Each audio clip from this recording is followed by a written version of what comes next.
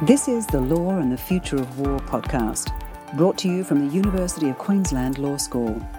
Through conversation with experts in technology, law and military affairs, this series explores how international law regulates new military technologies. Thank you for joining us today, listeners. My name is Eve Massingham, and I'm a Senior Research Fellow in the Law and the Future of War Research Group at the University of Queensland. Today we are going to be talking about wargaming. Since World War I, almost all major operations have been preceded by simulation and field exercises to test the strengths and weaknesses of battle plans. Combat simulations have grown in complexity over the past 20 years, and software now allows dozens of soldiers and even pilots to be linked together in a virtual world. As such, this is one area of military operations where technology is playing a significant role. To talk more about this, I'm delighted to be joined today by Major Scott Roach. Major Roach has been responsible for establishing the wargaming section of the Canadian Joint Warfare Centre since 2008. Welcome to the podcast, Scott. Good afternoon, Eve, and thank you very much for the invite. Scott, you established the wargaming section of the Canadian Joint Warfare Centre in 2018. Can you tell us a little bit about the centre and its mission? Sure. So the Canadian Joint Warfare Centre has a number of areas that it focuses on. The branch I belong to in particular is the Joint Wargaming, Experimentation and Simulation. So obviously the name says itself. So within that branch, we do a multitude of different experiments. We conduct simulation and support of experimentation and training. And of course, wargaming, which is fairly new for us here. The Warfare Centre itself has a primary role, and that is to support the Canadian Joint Operations Command. We do that by assisting in the development of future operations. So if a new operation comes up or an operation that is currently in place is going to change, we have the ability that we can provide different avenues of development to help them look at different courses of action that are open to them and different methods by which they can conduct those operations to achieve success. So in this podcast, Scott, we're looking at new technologies and the laws of armed conflict, and it's clear that increasingly automation is causing some challenges for the laws of war. How are you dealing with increasing automation and different types of new technologies in the design of your wargaming? So first of all, wargaming is a little bit different to most methods that we do for training. The fortunate thing with wargaming is that you can create all of the components that you would find within a battle space. So when you talk about automation, it's really the automation of equipments, the automation of networks, etc. If I take equipments like unmanned aerial vehicles, drone aircraft or drone ships or boats, the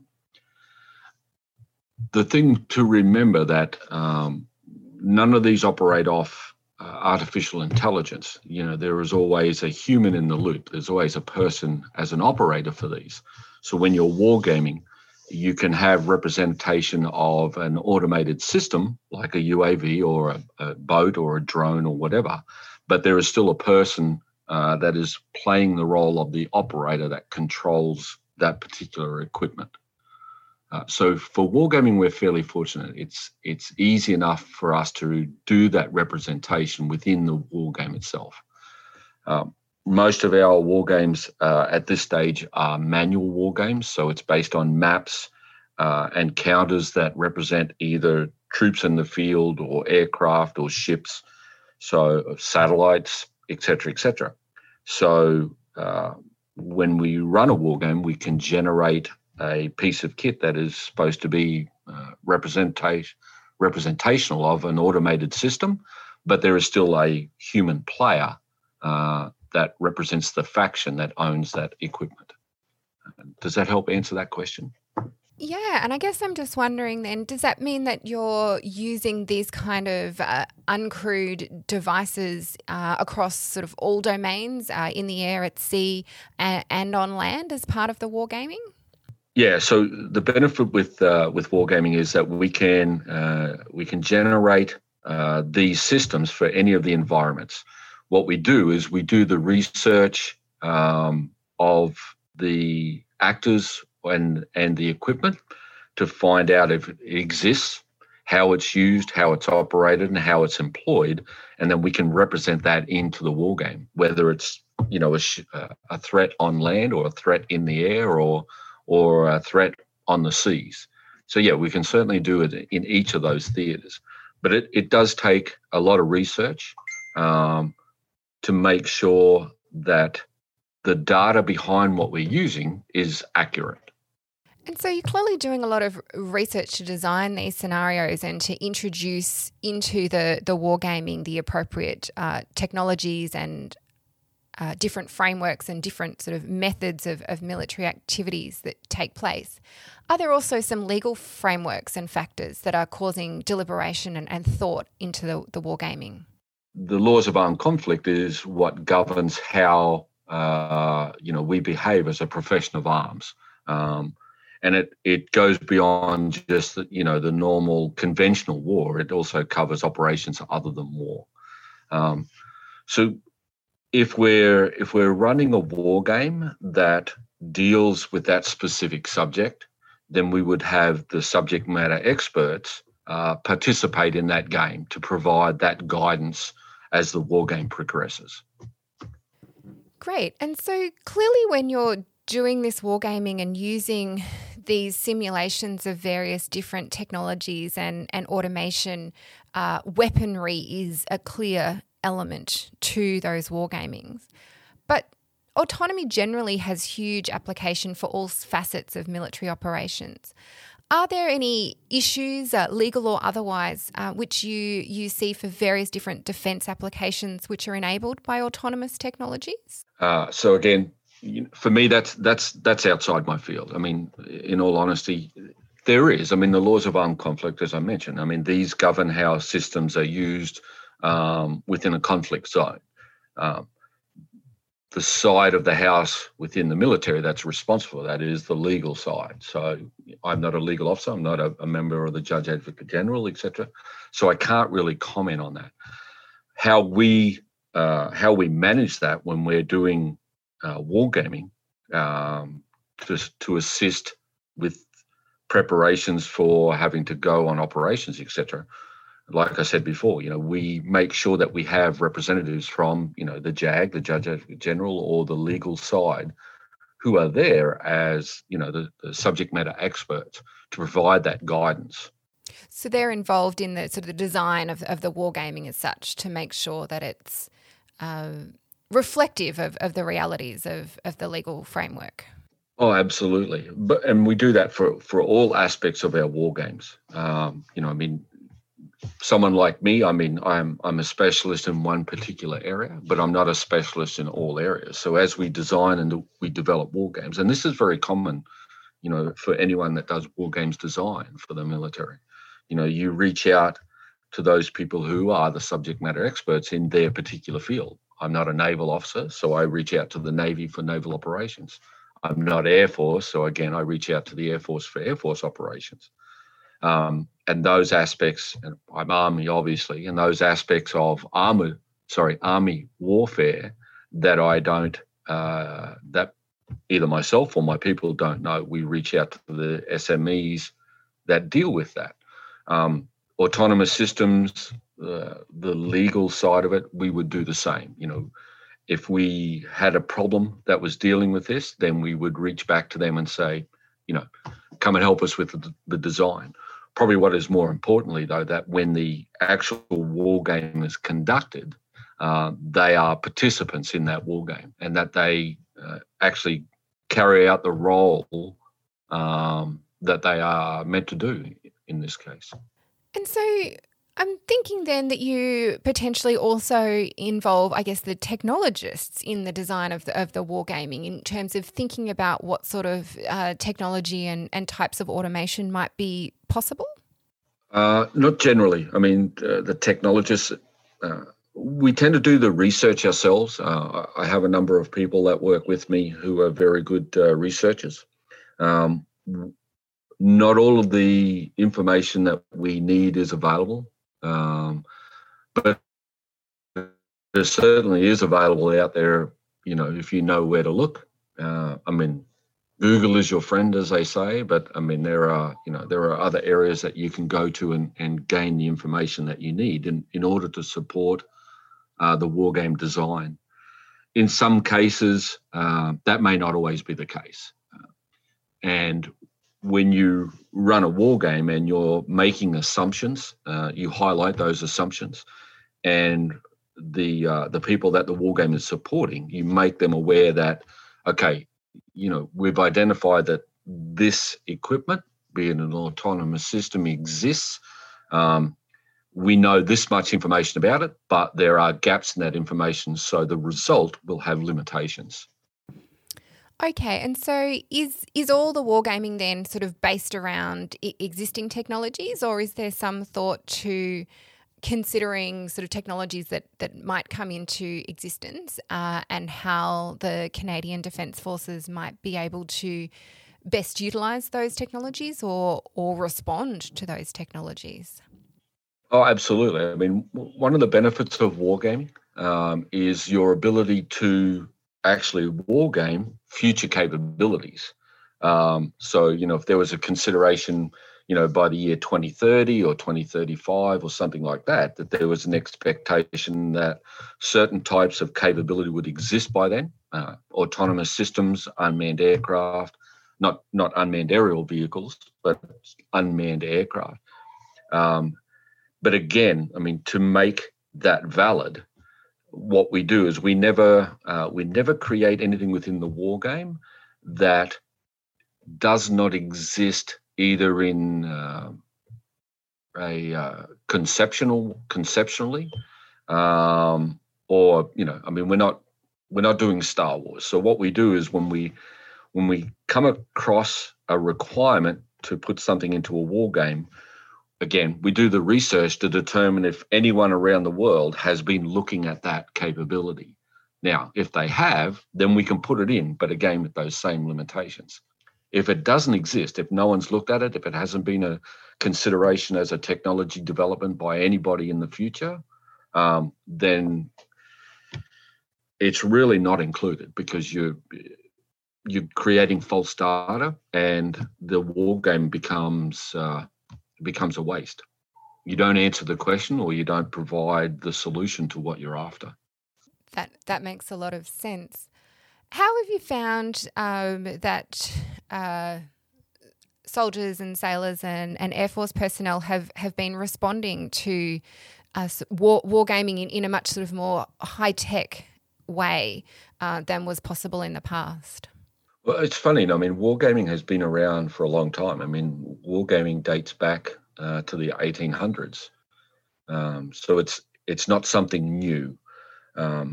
It's gone through, various stages of being used and then disappearing and then coming back. And realistically, I mean, we sort of stood this up in 2018 here in Canada within the organisation I'm in. Other organisations within the Canadian Armed Forces have been doing wargaming. Other countries, certainly, Australia, the US, the UK, and New Zealand, Germany, France, countries within NATO. So wargaming is not something new. It just has it's been reinvigorated, I guess.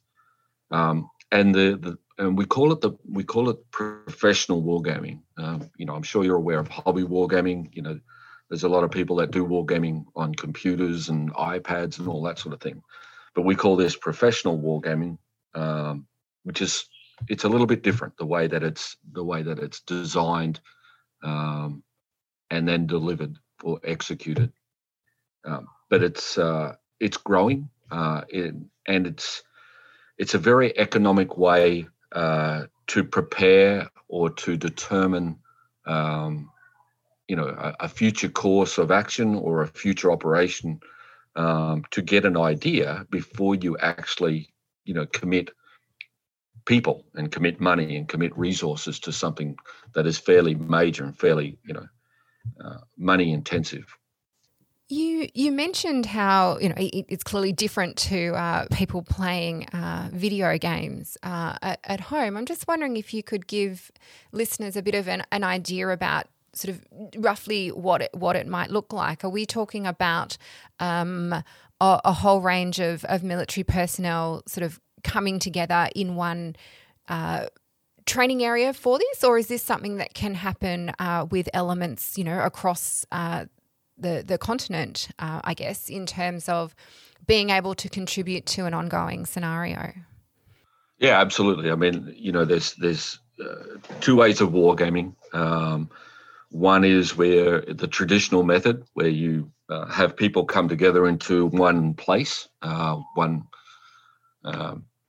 and we have maps and we have counters representing the different elements of the war game, and people will stand around and make decisions, and it's turned, and there's sequences and objectives, etc., etc. At the same token, we've also been able to run, and a lot of this has been due to the pandemic and has been sort of forced upon us, where we've had to do what we call distributed wargaming.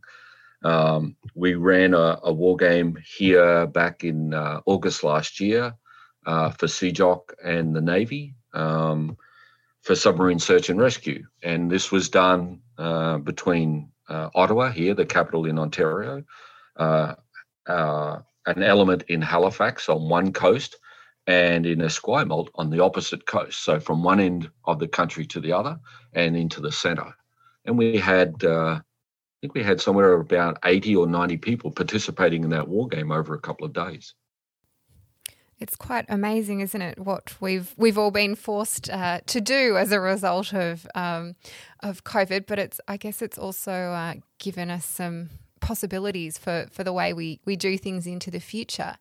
And I guess that links to the next thing that I wanted to ask about. And you've already mentioned, that Australia and the United States and others do these wargaming activities. And I understand a lot of the work of your centre is focused on war games for joint operations. Can you tell us a little bit about what that means and what are some of the unique factors when you're developing war games with and having to have your systems interact with partner systems?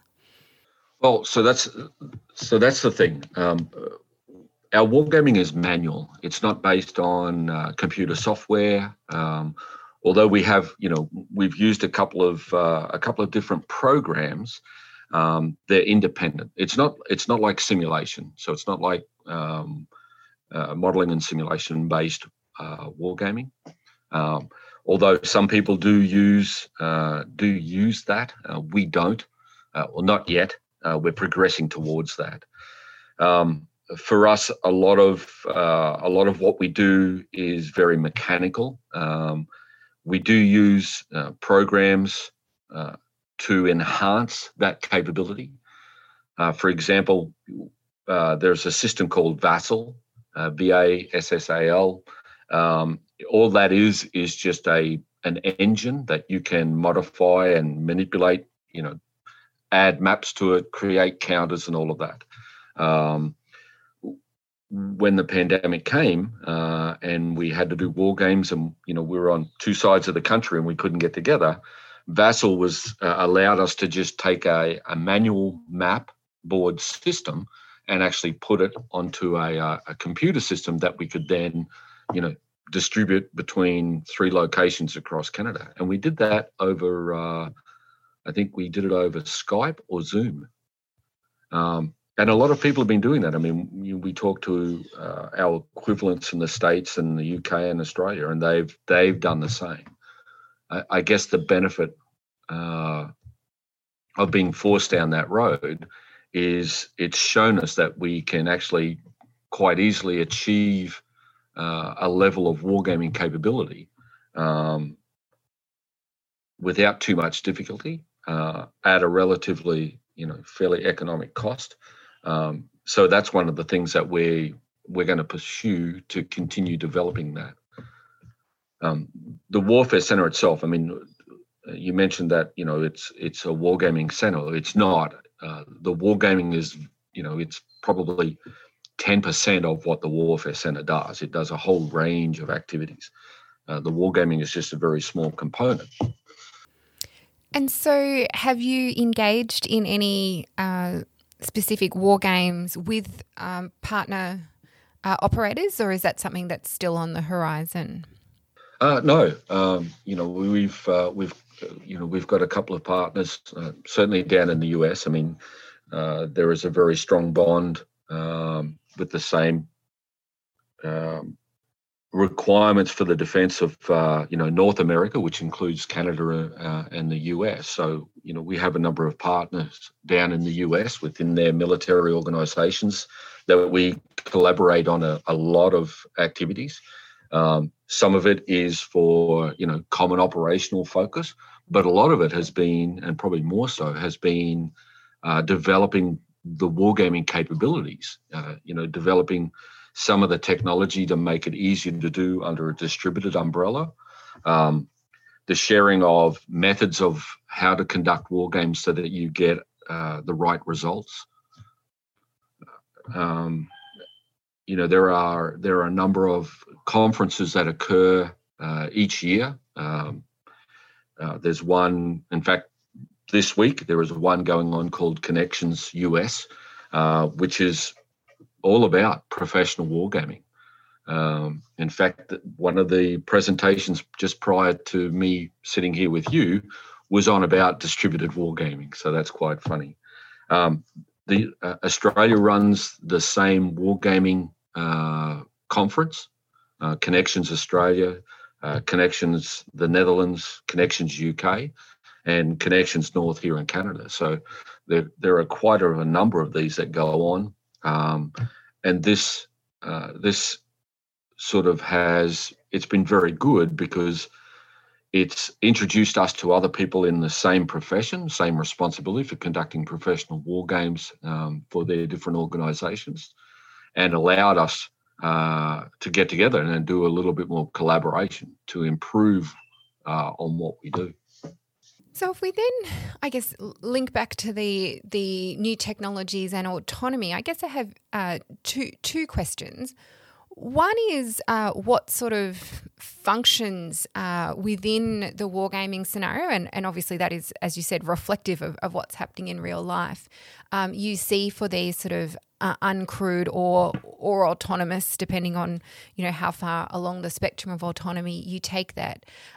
You see these systems being useful for. Obviously, we've mentioned weapons earlier, but are there particular aspects of logistics, for example, that you incorporate into your war games that have or make use of these technologies? I'm not aware of anything. So I mean, not every autonomous system, and again, I mean, for me, there's a very thin line between what we call autonomous. To me, full autonomy means that it operates independently, like a degree of artificial intelligence. But as I've mentioned before, I mean, all autonomous systems, although there's no person in that equipment, if it's an unmanned aerial vehicle or whatever, there is always someone who's controlling it. There are equipments out there that don't carry weapon systems. Their function is, and a UAV is a perfect example. It's a flying camera.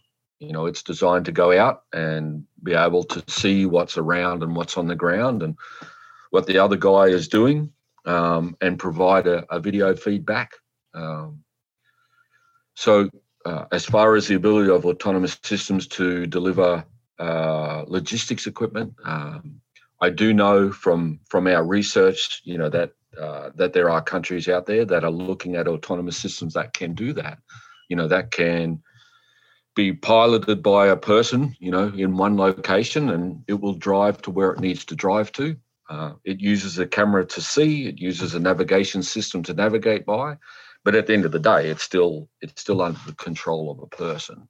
So, I mean, some of these equipments are out there. Some of them are in development. And in all honesty, for me personally, this is not the CAF speaking, this is Scott Roach speaking, we will see a lot of changes and the application of these systems as we go forward in the future. I mean, the one thing one of the considerations of these is that when you don't have a person operating that piece of equipment, you're no longer putting a human being at risk. And we're talking about, conflict here. So the less you can risk a person, the better it is. Within our war games, we can, as I said before, we can create the representation of these within our war games, and we can operate them within the war games as they're intended to be used. So, we can have something that represents an unmanned aerial vehicle, and it can move around on the map, be it digital or be it a manual map system. But at the end of the day, it's still, the decisions on what that piece of equipment does and where it goes and what it achieves is still based on the input of a person. Sounds like there's some really interesting applications that may come into war games going forward then, based on that sort of crystal ball idea that there will be greater developments in these technologies. So I'm wondering then whether sort of countering the use of these technologies or defending against sort of attacks on these technology systems is something that's been thought of in the war game process. I guess I'm thinking sort of, if you are using these technologies and the enemy is trying to jam or infringe your use of these technologies, is that something that could be a part of a war game of the future? Well, things like that are a part of the war game now. You talked about jamming. That's cyber warfare. Both offensive and defensive. It exists out there today. You've only got to watch the news and find out about a bank or a business or someone, who was hacked into. That's all cyber warfare. So, cyber exists out there today. And, we include cyber as a part of our war games when it's relevant to the war game. When you design a war game, you only include those elements that are actually relevant to the situation. So if we had a war game and we were dealing in networks and an